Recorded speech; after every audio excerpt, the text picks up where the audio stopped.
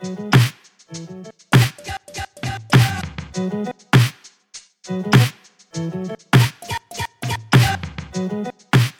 everyone. Welcome to Dolls of Our Lives, the show where we're reliving the American Girl series book by book.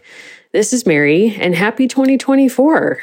I'm so excited for what this year will bring and so grateful to all of you for being with us on this journey, for supporting our show, and for supporting our book. It's been so fun over the holidays to be on social media and to hear from folks on Instagram, in DMs, and just seeing folks in independent bookstores tagging our book and seeing people enjoy it.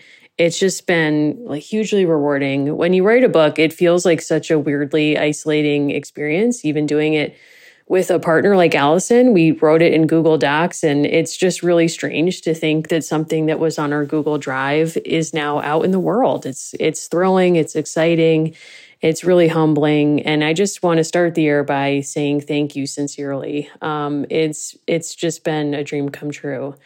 With that in mind, we're taking a little break this week, taking a little breather. It's been a crazy year. And we wanted to give folks who aren't on our Patreon a sense of what they might expect there. And this is an episode that aired on our Patreon in November. It's a Q&A episode where we answer patron questions about our book. So if you've read the book or you're thinking about reading it, this episode is for you. And if you're not subscribed to our Patreon, I just want to give it a quick plug. It's such a great community, truly. I love chatting with folks there, and I've made some what I consider to be real friends there. I've, talked about music all the time. We have a music channel on our Discord where we talk about a new album people suggest every week, and I've really been loving that lately. We have PowerPoint parties. We have watch-alongs. You get an extra episode a month where we talk about a book or a movie or a show that you suggest. In January, we're going to be reading Meet Me by the Fountain, A History of Malls, which I'm really excited to read and talk about. Last month, we discussed Britney Spears' memoir. It's really just an extension of our show and of the kind of millennial pop culture and history interests that, inspire us and inspire you. So thank you again, everyone who has supported the show and supported the book. If you haven't checked out the book, maybe give it a read. I don't know. I can't be impartial here, but I just really want to say thanks again to all the readers out there who have messaged us. It truly means the world to me. And I know it does to Allison too. So on behalf of both of us, just thank you so much again. We so appreciate you. And anyway, here's our episode. Welcome, everyone, to Dolls of Our Lives. This is the podcast where we're reliving the American Girl series book by book, except here on Patreon, where we're doing whatever you tell us or we decide. I'm Mary. I'm Allison. And wow, Allison, what a month you and I have had. Like, truly wild. We're going to talk about our book coming out, answer listener questions about our book, and get into all kinds of stuff. But first, how are you doing? How's things? I'm doing great. I mean, it's been busy. I feel like this is the closest to the edge. Like, usually we think about Patreon for months and months, and we've read a book and we've talked about it. And this time it's like, oh, okay, so we are talking about our book, which is very different. It's surreal in a way. I mean, in a way, it's like there was way more preparation for this episode. But yeah, we are cutting a little close. We wanted to give people time to read it and check it out and come up with questions. But yeah, it's been a really crazy month. And, I know we're both so appreciative of everyone who's reached out about the book and who came to some of our events, which we'll talk about. And yeah, I'm just excited to talk about it. But first, what are you taking in? What are you watching? What are you reading? So I have been very interested in an HBO documentary called Love Has Won, The Cult of Mother God, which is about a woman named Amy Carlson who kind of dared to ask the question, like, what if God was a girl boss who drank silver? And sadly, wait, what? Sadly, much like drink silver. So she was drinking silver. Estimates upwards of close to a liter a day. You shouldn't do that. So I'll put that on the table. That. We don't proclaim to give out medical advice. I've been wrong about things before, but she was taking in a medicine, and I'm going to use that word in italics, that was created by people in her following. I don't like to use the word cult out the gate, but they were part of a religion with her, and they believed that she was Mother God. So like there's God, and then there's what she is. And one of her direct like intercessionaries was Robin Williams. And they were like, we cannot and will not explain that. What? Oh my God. Wow. She has others, but that's like the most prominent. There is a scene where she demands chicken parm and is given spaghetti and meatballs that I think is relatable to some. The rest you will probably not find relatable. Interesting. But there's useful questions there about sort of like the downfall of this group. And part of it is what they were encouraging people to take as a COVID remedy, which it was not and is not. And you can get very ill if you ingest too much of this metallic substance. So that's what I've been watching. It's super interesting. And I think speaks to like when girl bossery and like business mindedness goes too far. Yeah, I mean, it is possible to girl boss too close to the sun, as we've all learned. Like, do they use that song, like, What If God Was One of Us, as the theme? No, but there's interesting moments where, so there's Mother God and she has a father god. And one of the father gods is very into metal and has kind of a toxic presence within the group. And the followers explain to us that Mother God has taken on the sins of the whole world. And so, of course, like she's having a bad day, but she needs that strong male energy to balance her out. I will say this, like they live streamed almost all the time in a way similar to like an Early's Cam Girl situation. And they had a very big following. So, you know, when you're kind of thinking like, oh, wow, like we went to events where we would meet, 40 or 100 people, they were streaming for thousands of people every day. That is truly scary and mind-blowing at the same time. Wow. Oh my God. I probably couldn't watch that because I think it would scare me too much, just because it's like that's still probably out there in some format, or there's other people doing that kind of stuff. What are you watching? I think you are not watching Mother God, but I am not watching Mother God, sadly. I don't know if I'm emotionally, spiritually prepared for that, to be real with you. I need to like think about that. I've been watching instead. I did watch Genie with Melissa McCarthy, which I enjoyed. It's sort of like elf adjacent, sort of Christmas Carol-y. I will just watch anything that she's in. I think it was good as a TV movie. It's very light, won't make you feel bad. Recommended for that. I've also fallen down a rabbit hole of like reading a lot of memoirs or like watching The Pigeon Tunnel, which is like this memoir by what's his name, whose memoirs or documentaries I like, about John le Carré, the former spy thriller author. And it's like very strange because he talks directly into camera and he's like quizzing him about his life, but he doesn't really push him on certain things. Like he's like, yeah, my dad had a lot of affairs and was kind of like a ne'er-do-well. And like this man had a lot of affairs and he's never like, hey, you know how you also do that? And he's just like, yeah, I don't know. My dad and I have some similarities. I don't know, like whatever. And then the big thing that I'm doing now is like, and I mean big, is trying to get through Barbra Streisand's memoir, which is called My Name is Barbara, great title. The best anecdote, I'm on a race against time because we have our Patreon watch along of Yentl coming up, and I really need to get through at least the part of the book where she writes about directing and starring in Yentl, which I've never seen. I'm very excited to watch it with people on Discord, but I'm like, it's a lot. Like this woman, you can tell no one ever told her no, because the book is like one tangent this way, flowing right into another stream of consciousness tangent. And I'm enjoying it, but it's like, I think if she were not Barbra Streisand, someone would be like, we kind of need to focus this up a little bit. Yeah. But it's very good. And my favorite anecdote so far is that like she premises the book by being like, I always wanted to be an actor. And then I kind of like fell into singing because I couldn't get cast. And she's doing an audition or like starring in some kind of show very early in her career before she really starts singing. And she was like, I was very method. And so I had to like use what I had in the moment.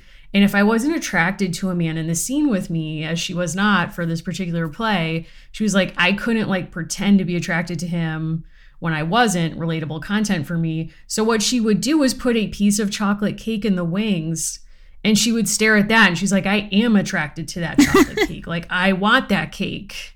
And she would kind of like use that feeling of like wanting cake and project it onto this man. I was like, wow, fascinating. Great.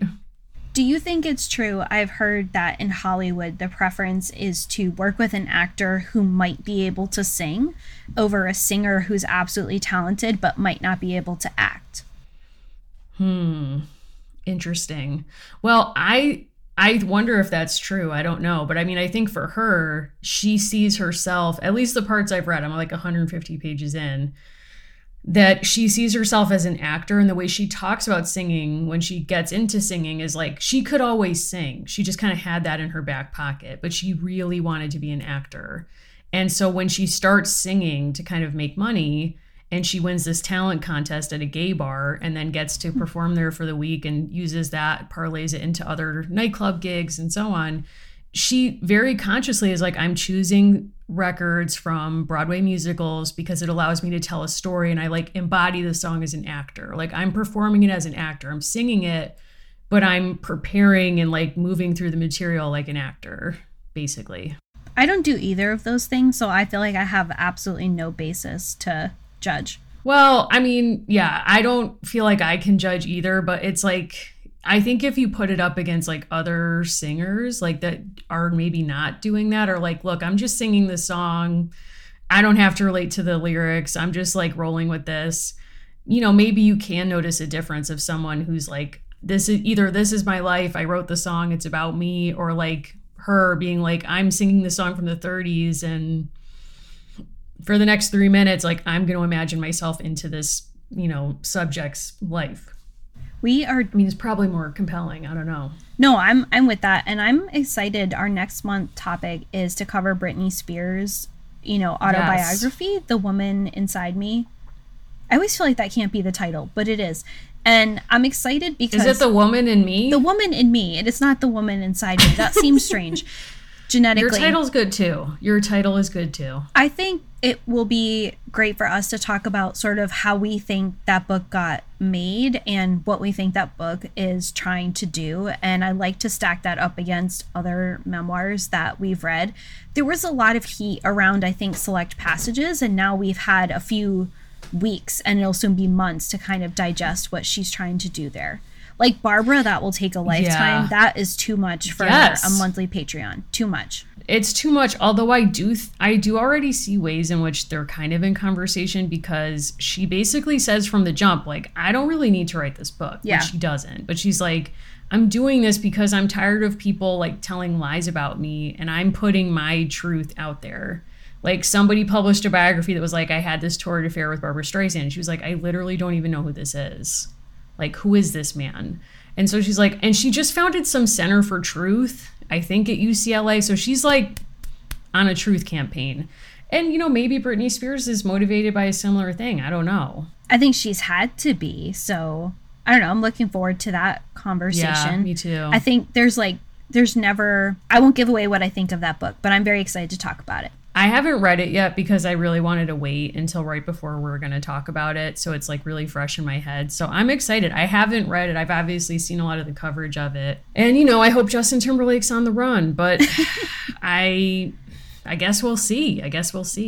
And today we're taking your questions that you had for us. We've had people ask us questions in the Discord. We've had people DM us questions, but we had a specific form where people could fill out just to ask questions about the book.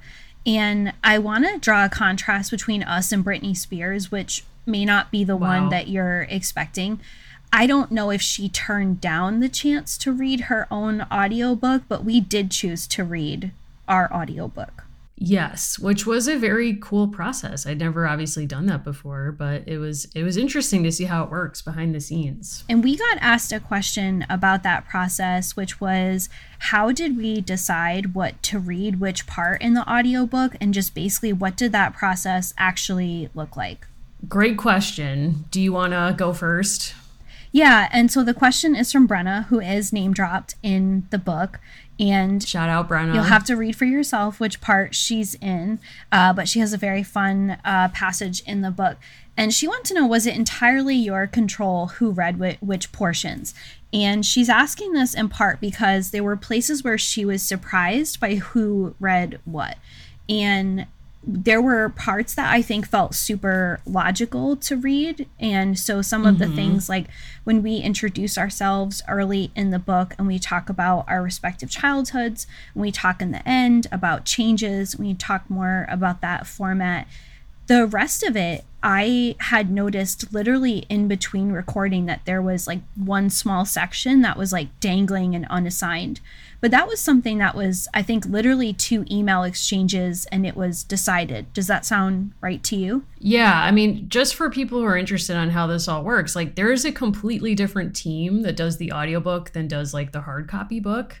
So obviously our editor edited the content, and when that all got signed off on, there's a production group at Macmillan that does the audiobook. So they were the ones who matched us with a director, and they decided who was going to read what. So originally, like I was sort of wondering, because a lot of the book is written in a shared we voice, like, is it going to be weird if we read about ourselves in the third person? Like, should we just say our names, or like when we come to our name? And they were like, no, because if it doesn't match the transcript of the book, like most audiobook stores won't accept it. So like there's a lot that goes on that like you don't have a lot of choice over. But the team at Macmillan decided that we would alternate chapters other than reading what's written in our own voices ourselves. So that's basically how it was decided. I looked back at that week, and so I allow my Fitbit to track certain things, but not other things about me. And I allow it to track like zones of heart rate activity. And that week it was like, congratulations, girl, you must have run a marathon. And it was like, oh my God. It was like, we're getting conflicting data points because you moved a lot. So I recorded on a Thursday and Friday morning. And it was like, you moved a lot in the morning and then you seemed to not move at all. And while you were moving, your heart rate was steady. And then for this other 11-hour window between those 2 days, your heart rate was like out of control. Like I was in intense cardio heart rate for that entire time. I think that's one of the harder physical things I've ever done. I did not expect them to ask us to read remotely as fast. I felt like I was racing through every word, every sentence.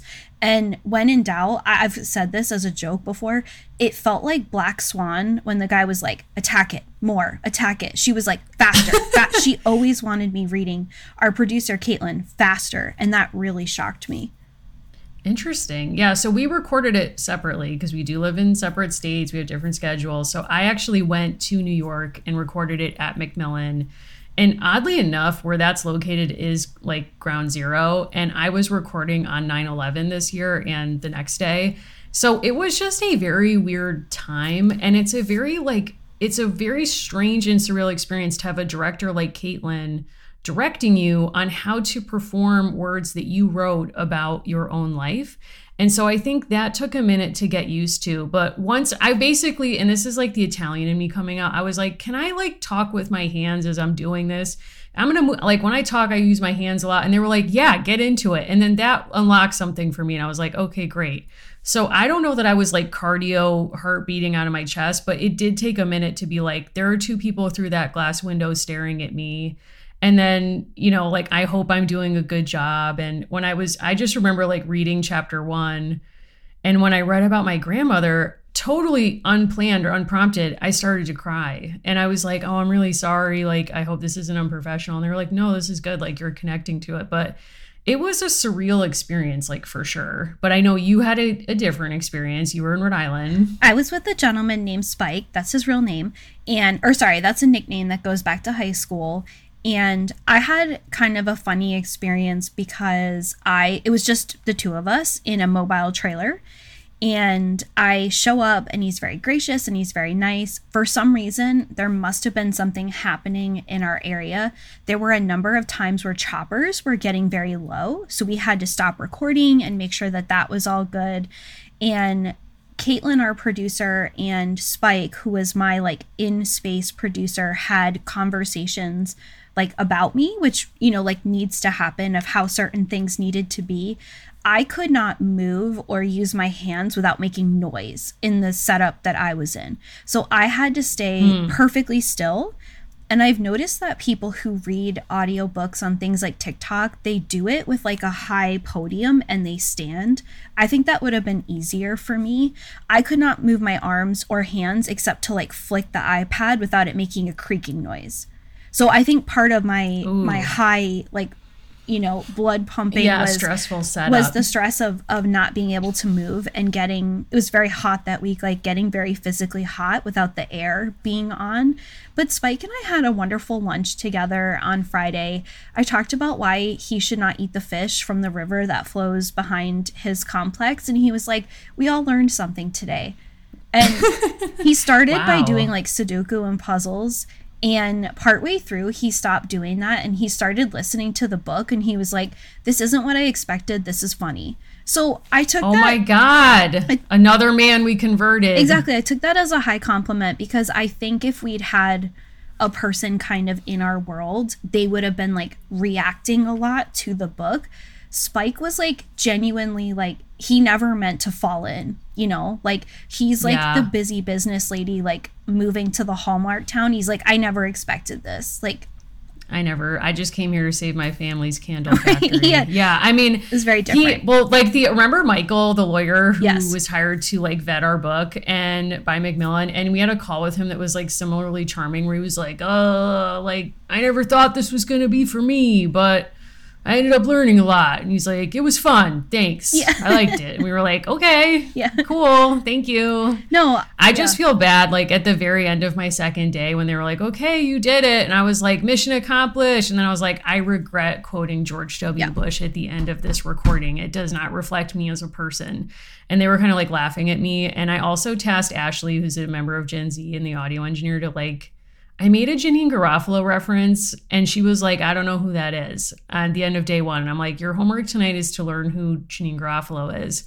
And day two, she was like, I'm going to be real with you. I did not look that up, but like, I hope she's doing well. And, you know, like me too. So overall it was a positive experience. I haven't listened to it, but I haven't I hope either. People are enjoying it. I've listened to the preview and that scared me sufficiently. So I trust people who are listening to it. Similarly, I've not heard myself on All Things Considered, which was another thrilling thing that we got to do. We got to be on All Things Considered, and I came home from work the day it was airing nationally on NPR, and Anna just yelled, I'm about to listen to you on the radio. Do you want me to hide? And I just said, yes. Yeah. And so she went into our bedroom and shut the door. I have not heard it. People have said it's good, but like, and I'll believe them. I just like, I'm not there yet. Like there's certain things I can take in. And there's certain things I'm just not ready for. So that's kind of where I'm at. So to that end, Sarah asked us a question that takes us to more, I think, probably the physical thing.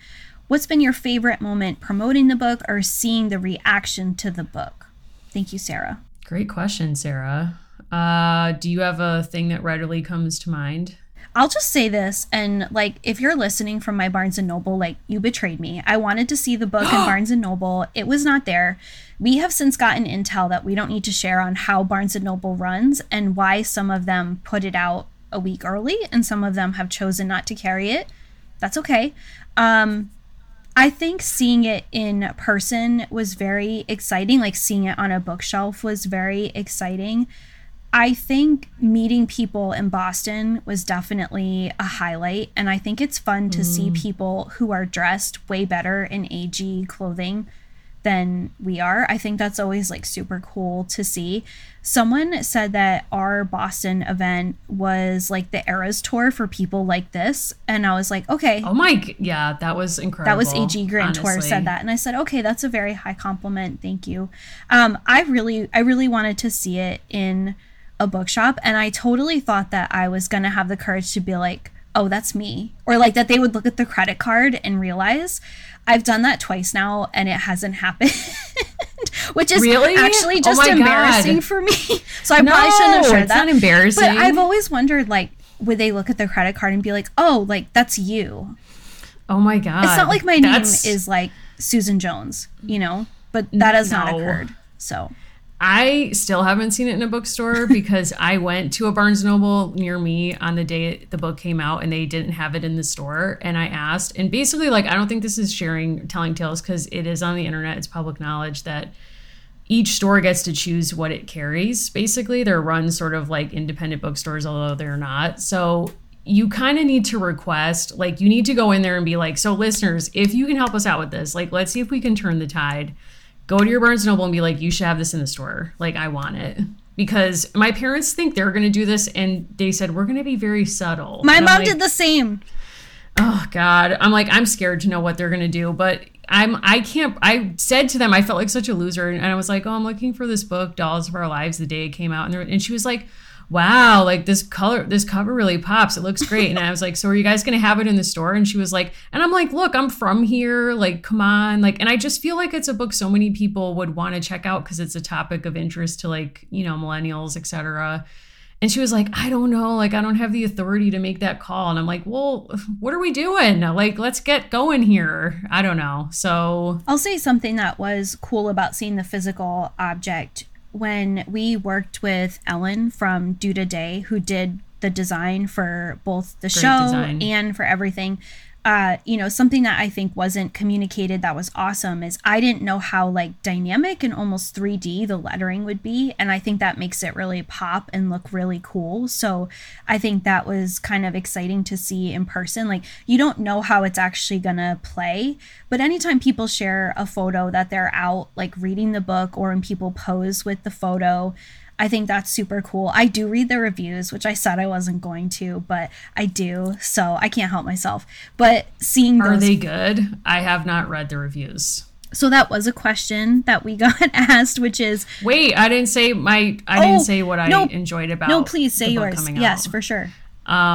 So I just want to say, like, to everyone who's come to a book event, like, that has been so meaningful to me, just because, like, so much of our show has taken place over the pandemic or, like, post-pandemic. We've done a lot of virtual events, and that's been really fun. Like, our book launch with Margaret Lyons was so fun. We so appreciate her doing that. But the in-person stuff has been, like, really moving to me. I just want to say that. And like people coming up and saying to us, like, you got me through the pandemic. Like, that's so meaningful. And I just want to say, like, how much appreciation I have for that. And, like, you know, people coming dressed up, looking better than us, like, great. But, like, when we were in Boston, I can't even, like, share how moving that's been, because when I was growing up, I used to go to Boston all the time for medical issues, and it was kind of hellish, and it was really miserable. And my mom, like, saw me go through some really dark stuff.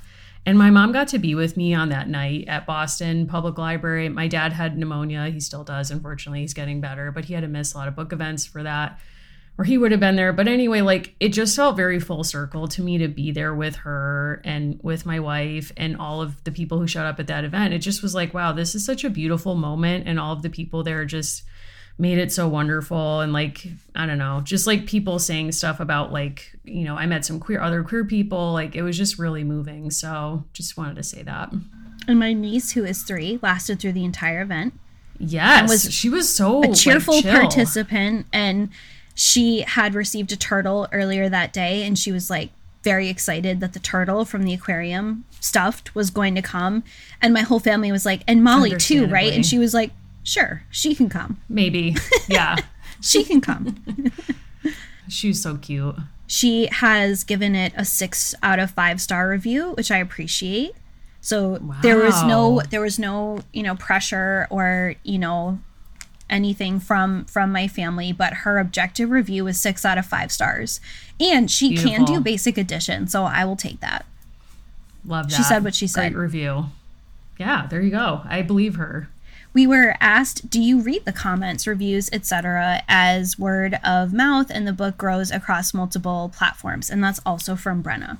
Thank you, Brenna. I have not. So just, like, truthfully, I've not, only because I'm afraid if somebody said something, like, negative, I wouldn't be able to handle it. And maybe that's, like, too precious of me. I do read DMs. So when people have been DMing me, I am, like, responding to folks. So I've gotten some very nice messages, and, like, when people tag us on Instagram, I see that. But apart from that, I have not seen much. How about you? So I learned that our audiobook was done when someone reported on a review website that they'd listened to it. I was like, oh, I guess it's finished.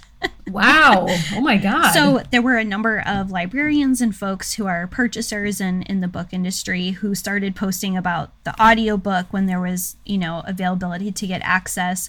I would love to say that I don't read them, but I do. I still read all of our podcast reviews. I do read. Oh, wow.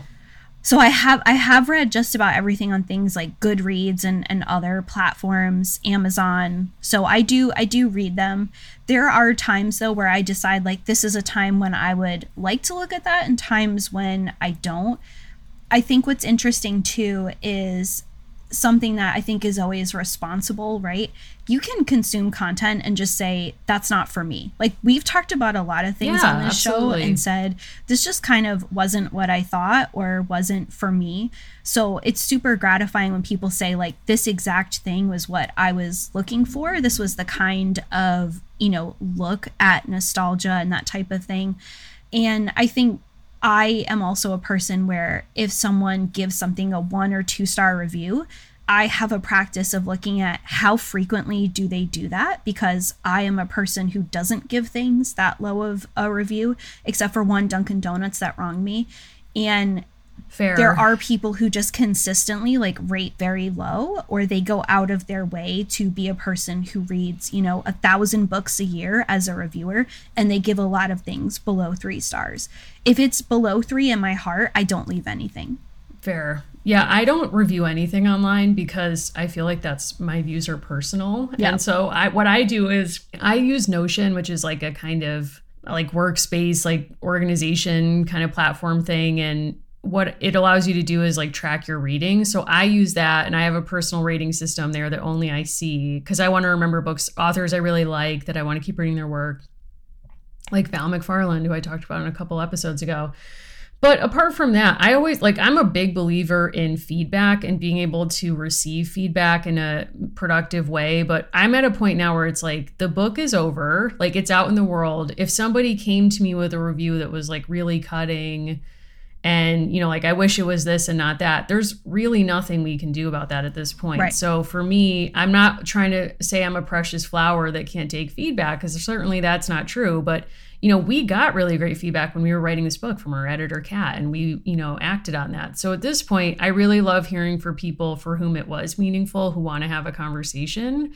But people who just want to be clever on the internet or think they're clever on the internet, or for whom it's just not for them, like they have every right to say whatever they want to say. And I think it's just a healthy thing for me not to subject myself to it. We do have a woke agenda. That's something that I've learned, that we have a woke agenda, which I think in 2023 is not a horrible thing to have said about you, actually. Well, I mean, referring back to the Boston event and some others, like I've actually heard from a lot of queer people who reacted to me writing about like my coming out journey and like being a queer person and being inclusive. If that's a woke agenda, like sign me up, because if I know that it's helped one person come out or like navigate that time in your life, it's worth it to me. And yeah, see, that's the kind of crap I don't care about at all. Don't need to see. Yeah. I think honestly, like I think if I had never worked for the Best Western Corporation, this wouldn't be like ingrained in me. It was my job every other day to read all of our TripAdvisor reviews and to respond. And that created this kind of practice. Oh my God. In me, where it was like my job to reach out and to like compare usernames with emails of like actual people who'd stayed. So maybe that is not the best. We got asked a few questions, which I think are getting at similar things. Aviva and Serena, they use different words, unexpected or surprising. But what was something surprising or unexpected that we learned in the process of doing research for the book? I think an area that I didn't know as much about was Pleasant's own background. And I think that was really interesting to me. Like I knew about her kind of retirement, Aurora, New York, kind of renovation, Renaissance, Normal Rockwellian adventure there of kind of renovating that town to her imagined vision of the past. And, putting a lot of her own money into that town to revitalize it. But I didn't know about her early professional life and the ways that I think informs how you can understand what she was trying to do with American Girl and sort of like its longer trajectory. So seeing her as a person who was a news anchor in San Francisco after being a teacher, and the ways that her early professional life was reported on, you can kind of see, overtly see the sexism that she was subjected to, even in laudatory write-ups of her as a person, that, I think give you some really interesting context for why she thought it was important for girls to be at the center of the story and to kind of define themselves. I think probably two different things for me, one of which was just how multifaceted the company became so early. I think that's super interesting. Obviously, learning about the origins of the company and different people who worked for it. I think getting to talk to people, right, who were part of making these things was very special, especially when a lot of them are not that much older than we are, and we got to enjoy things that they made and give them that feedback. Throughout the way, just kind of picking up new information. Like, I kind of had a week where I became obsessed with Madame Alexander around the time that we were doing the Rebecca stories and thinking of them as contemporaries of each other. And dolls were something I always really loved and played with and cared for, but getting more actual doll history, I think something that, we kind of straddle different worlds with the way that we approach this topic. I've looked through like doll collectors' books, and they have a very certain kind of information. And I've obviously done histories of domesticity, and that has a certain kind of information. But looking at this from the perspective of who are the creators and what are their ideas about what they're supposed to do, and kind of having all of this culminate in watching the Barbie movie and watching the opening montage of that movie be sort of a destruction of the baby doll and what that might mean. I don't think that's a spoiler. It's kind of a famous scene already, but learning about people who've made things that we think are special or predecessors to things that we think are special, that was a great way too, I think, to not just have it be only American Girl every single page, that these things are part of a context and a history in and of itself. Yeah, I think that's a really important point. And I think, too, it kind of relates back to like a through line of the book, I think, which is sort of like history versus memory. Like, I think going into it, I thought we were going to learn a lot about why history was important to Pleasant Run, like why Make American Girl set in the past. And, what was kind of surprising in an interesting way was like that talk she gave at Colonial Williamsburg when Felicity debuted. And the main thing she talks about is that she really wants the brand to be a thing that creates memories specifically between mothers and daughters, and that can be passed down through generations. So it just kind of invites the question, like, how much of it is about history for her and how much of it is about, creating a mechanism for memory making, which doesn't then make not her abandonment of history, but the pivot to like Girl of the Year and all that stuff, not a betrayal of the brand, but actually an extension of like maybe what she sees as the primary goal of, creating memories. Now, Laura has a question, which, Laura, you would not know this. This question came in, I think, 4 minutes before we started to record this episode, which is what chapter took more time to research or write?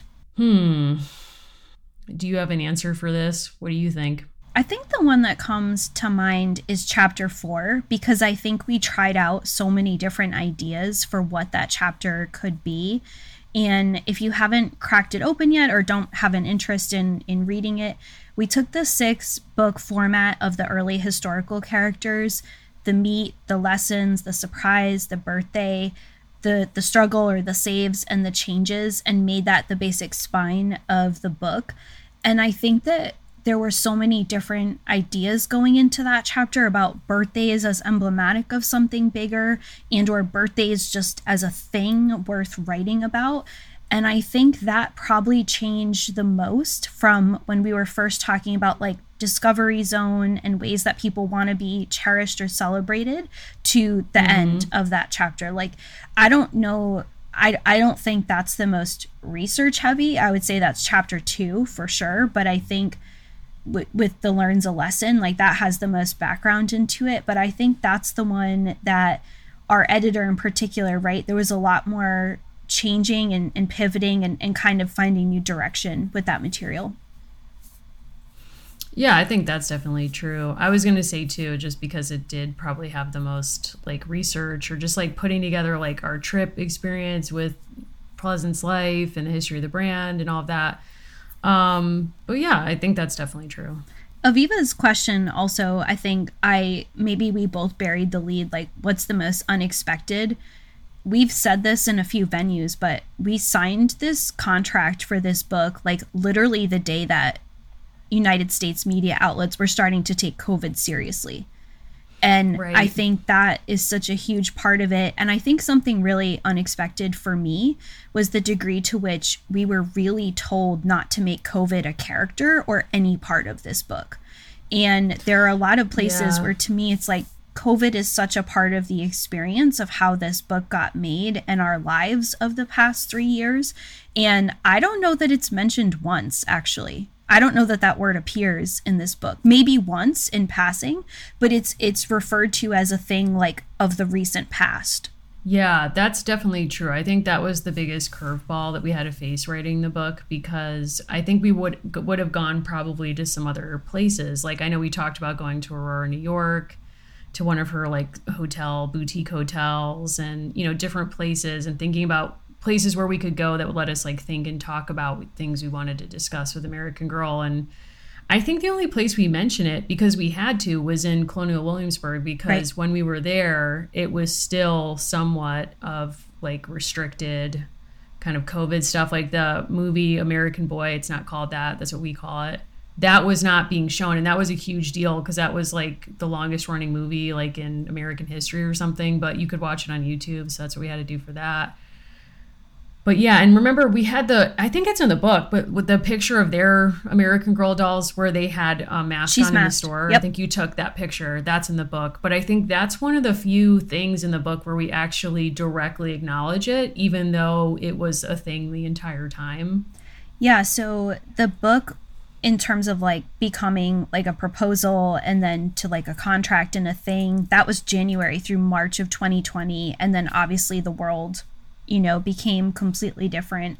But I think part of what was surprising to me, and it was the right advice, I've read books that were written in the early stages of COVID by big authors who can churn and burn a book within a year. And I'm thinking of one in particular by Liane Moriarty. It had a whole COVID plotline, and I hated it.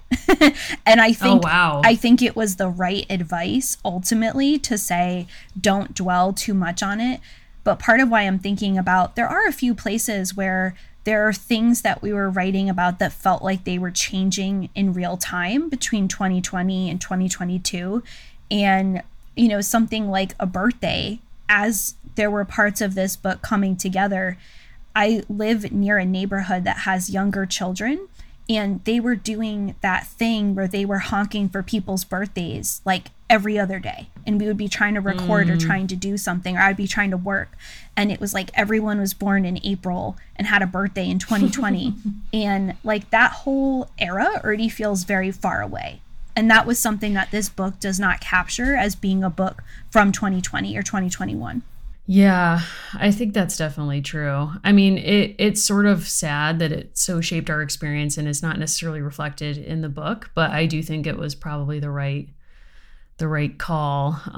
But yeah, I mean, it definitely added some challenge to a lot of what we were doing. But yeah, I mean, it's weird to think about like things from the early pandemic that feel so long ago that are not now. But I mean, I remember the day I got married, it was before we even had a vaccine, and there were like 10 of us in my parents' backyard. And it's like, wow, that feels like a million years ago now. But yeah. There are so many things when you look back to 2021. We pretty much both took out calendars and looked at the exact amount of time we needed for our vaccines to be effective. And that's the day that we bought tickets to fly to Virginia. Right. Like that's how tight, because we had put off the travels. And so that was a question that had been asked by Katie. Katie also wants to know, what advice would you give Mary and Allison of 2018? Oh my God. Wow. And Katie is our Goodreads reviewer who did review our book. And I did read your review and I liked it. Thank you, because it was very nice. But thank you. Katie is the person who like shifted the world of Goodreads reviews, because I used to always go to those as additional content for the episodes. And then it became a place where people were talking about the show as well. And so it kind of like changed in a good way, it changed the ecosystem where I wasn't able to as readily find like bonkers reviews. Right. Wow. What advice would you give us in 2018? Oh my God, I don't even know her. No. I mean, 2018 is when we spoke at a conference about American Girl, and it's interesting. Some of the feedback we got then is the same as the feedback on the Facebook page of when NPR, wrote about talking to us. A lot of that feedback was basically American Girl was expensive. It's classist, period. And right. I think I'm very glad that we didn't just kind of get hung up in a swirl of talking about that, and that we were able to talk about other things. I don't know, that feels, even though that's only 5 years, that feels like a complete lifetime ago. I think something I would have talked to myself about is parasocial relationships, and I would have said, like, you're going to be really weird about this, and you're going to not understand how to navigate this, and you're going to have to learn what Discord is, and you're going to have to change the way that you interact with people, and people are going to know things about you and you don't know things about them, and that's a net positive in your life. I think I would have told myself that, because that continues to be a surprise to me. So I think I would have had a conversation with myself about that. Yeah. And COVID. I think that's a good point. I would have been buy these stocks. They're going to short Best Buy. 2018 does feel like a long time ago. That was the year I finished my PhD. And I sort of think in a bigger way, we were doing this because we thought it would be fun when I finished grad school, and you had finished the previous year, I think, or maybe more than that. But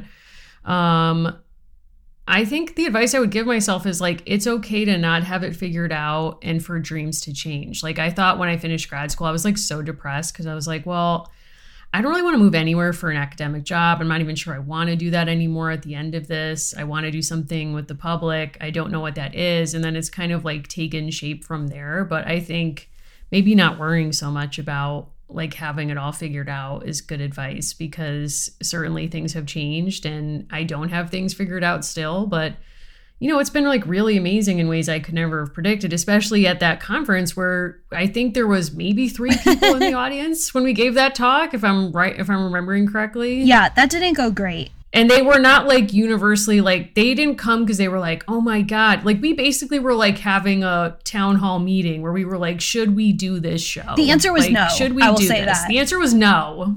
The answer was who are you? How'd you get in here? Don't do it. These dolls are expensive.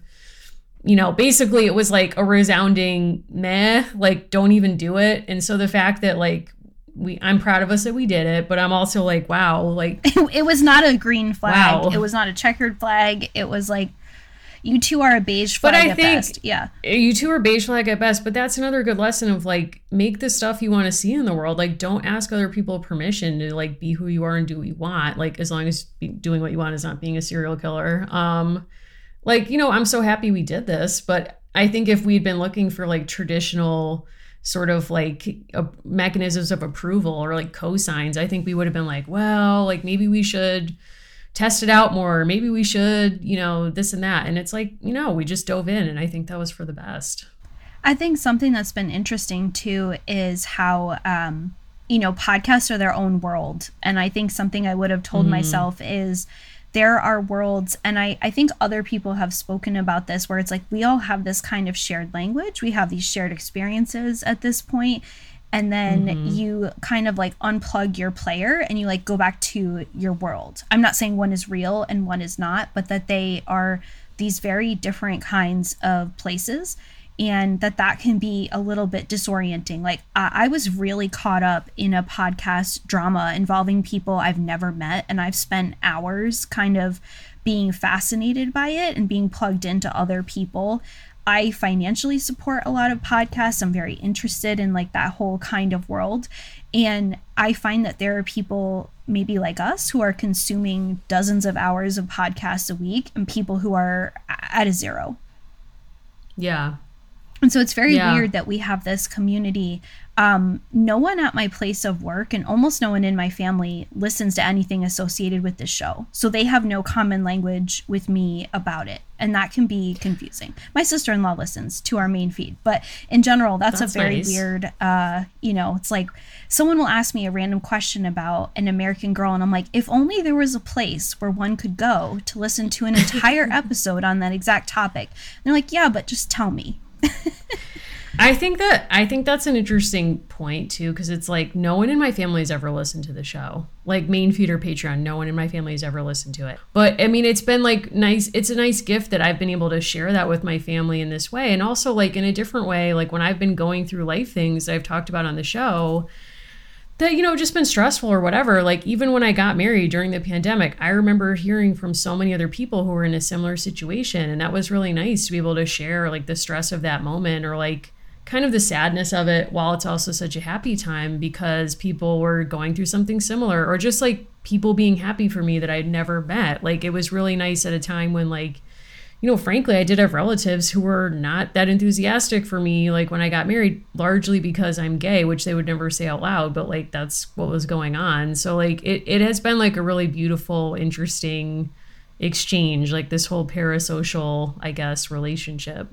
It's also funny to realize that people know you from different things. They know you in different parts of your life, and to know that there are people who have really kind of shared and like chosen to engage. Like we chose to do an entire chapter about our origins with American Girl. And I think there's many different ways that someone could write this book, but we chose to do it that way to kind of establish and ground ourselves as characters in this kind of fandom. And so there are people now who I have come to realize. My brother was joking that he was worried I'd reveal what he used to do to my dolls, which was he would squeeze their heads.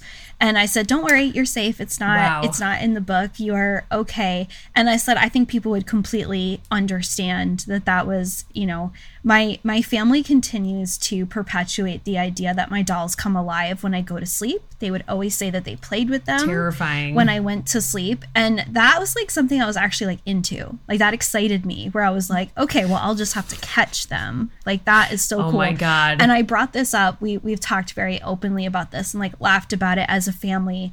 And my brother said, you know, well, you don't know. Like they still might. Like No. There's still this small chance that is going on. And I think that that's highly relatable, right? Like that you have siblings that played with your dolls, or in your case, your brothers who got really into the stories, right? Even though they said they weren't. So some other questions that we got. So we answered a few by Katie. I think that was the hardest question. What advice would you give to yourself in 2018? The financial would be very important to me. So Colette asked us a question about choosing the format, and we can talk about that. And she also wanted to share that she really adores the changes for Mary section, which she thinks has a lot of emotional impact. I guess since we've talked about choosing the 6th book and Peek into the Past format, if you were to do it over again, would you change that? Would you do it differently?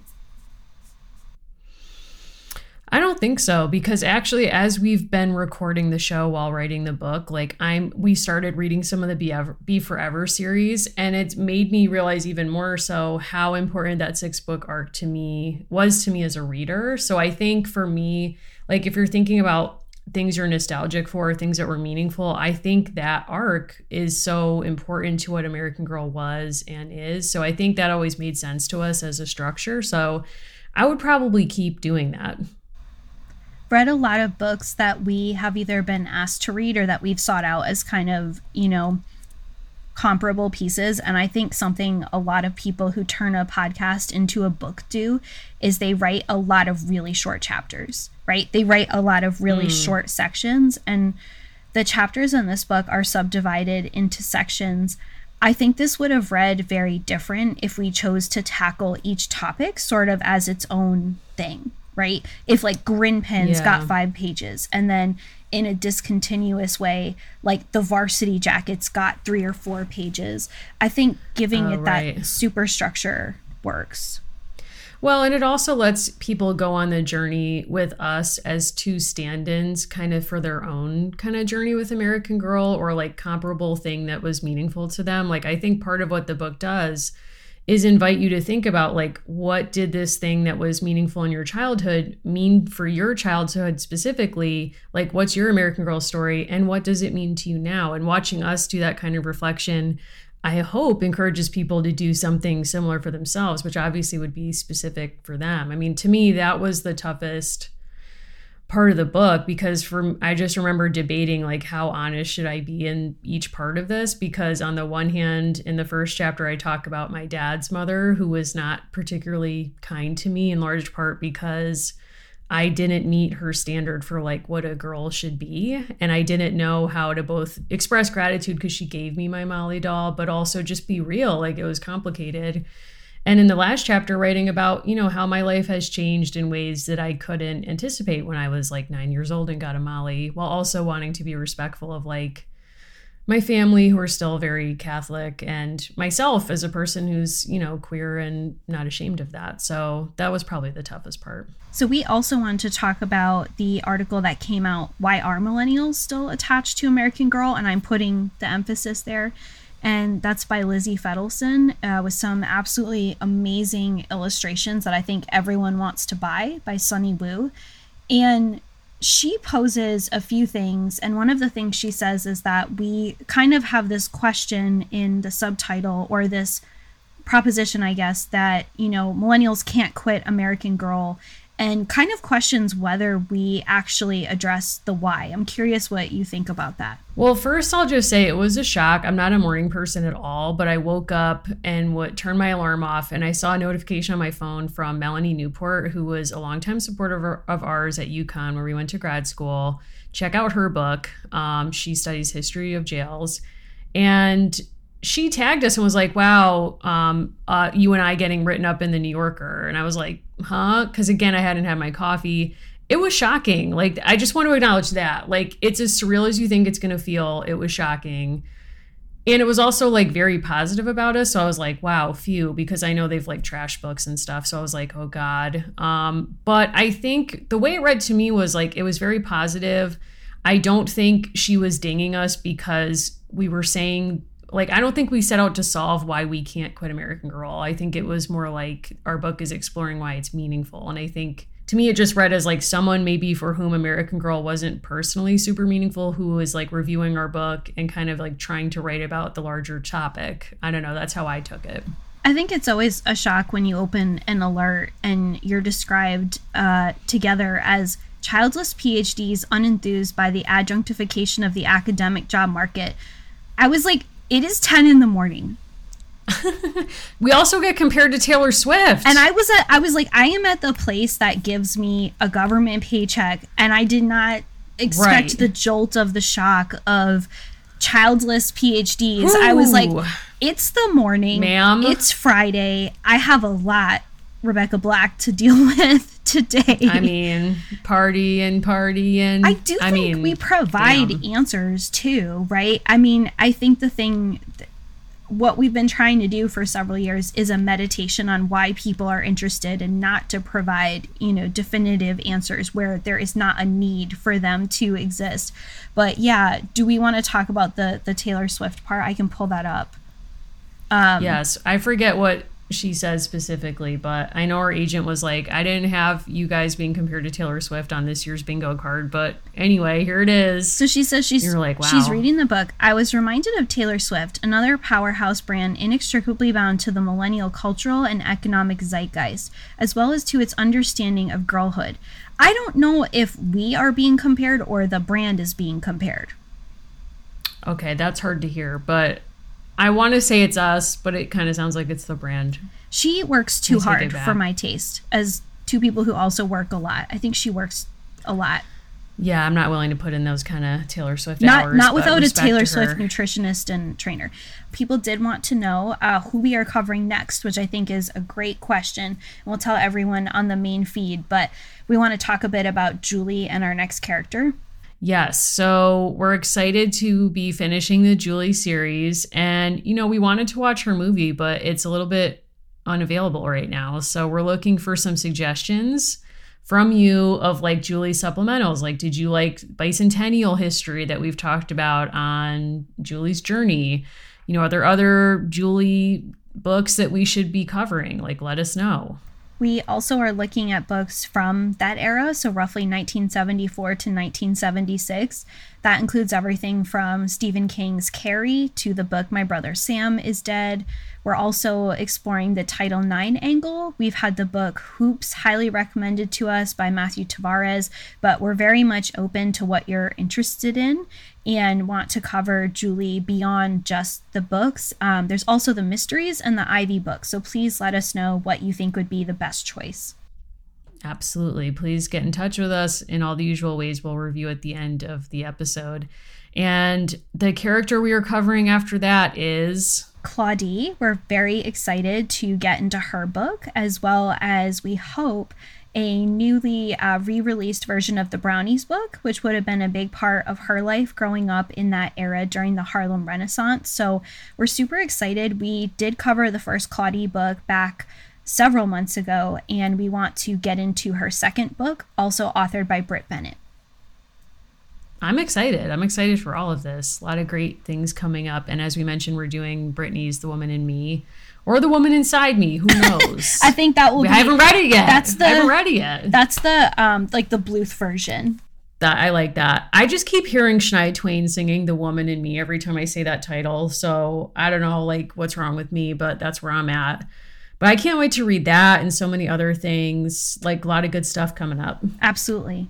I'm so grateful for all of you for your questions and for your support in all various kinds of ways. It's super cool when you reach out to us. And sometimes when I recognize a name, I get really excited. It's also very cool.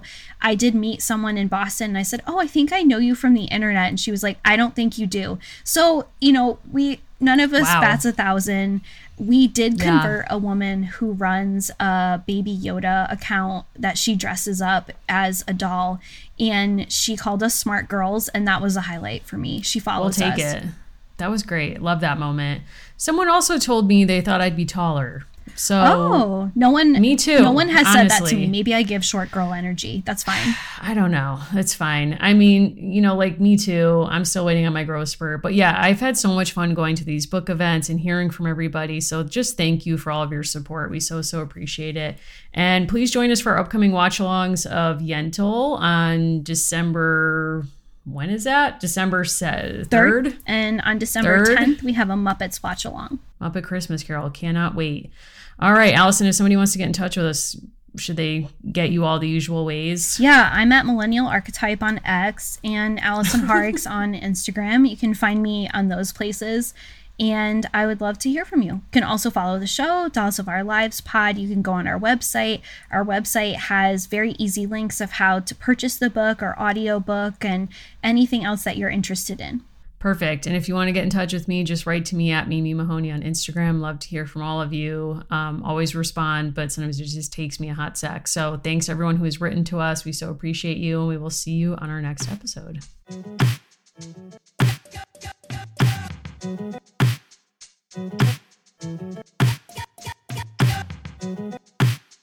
Thank you.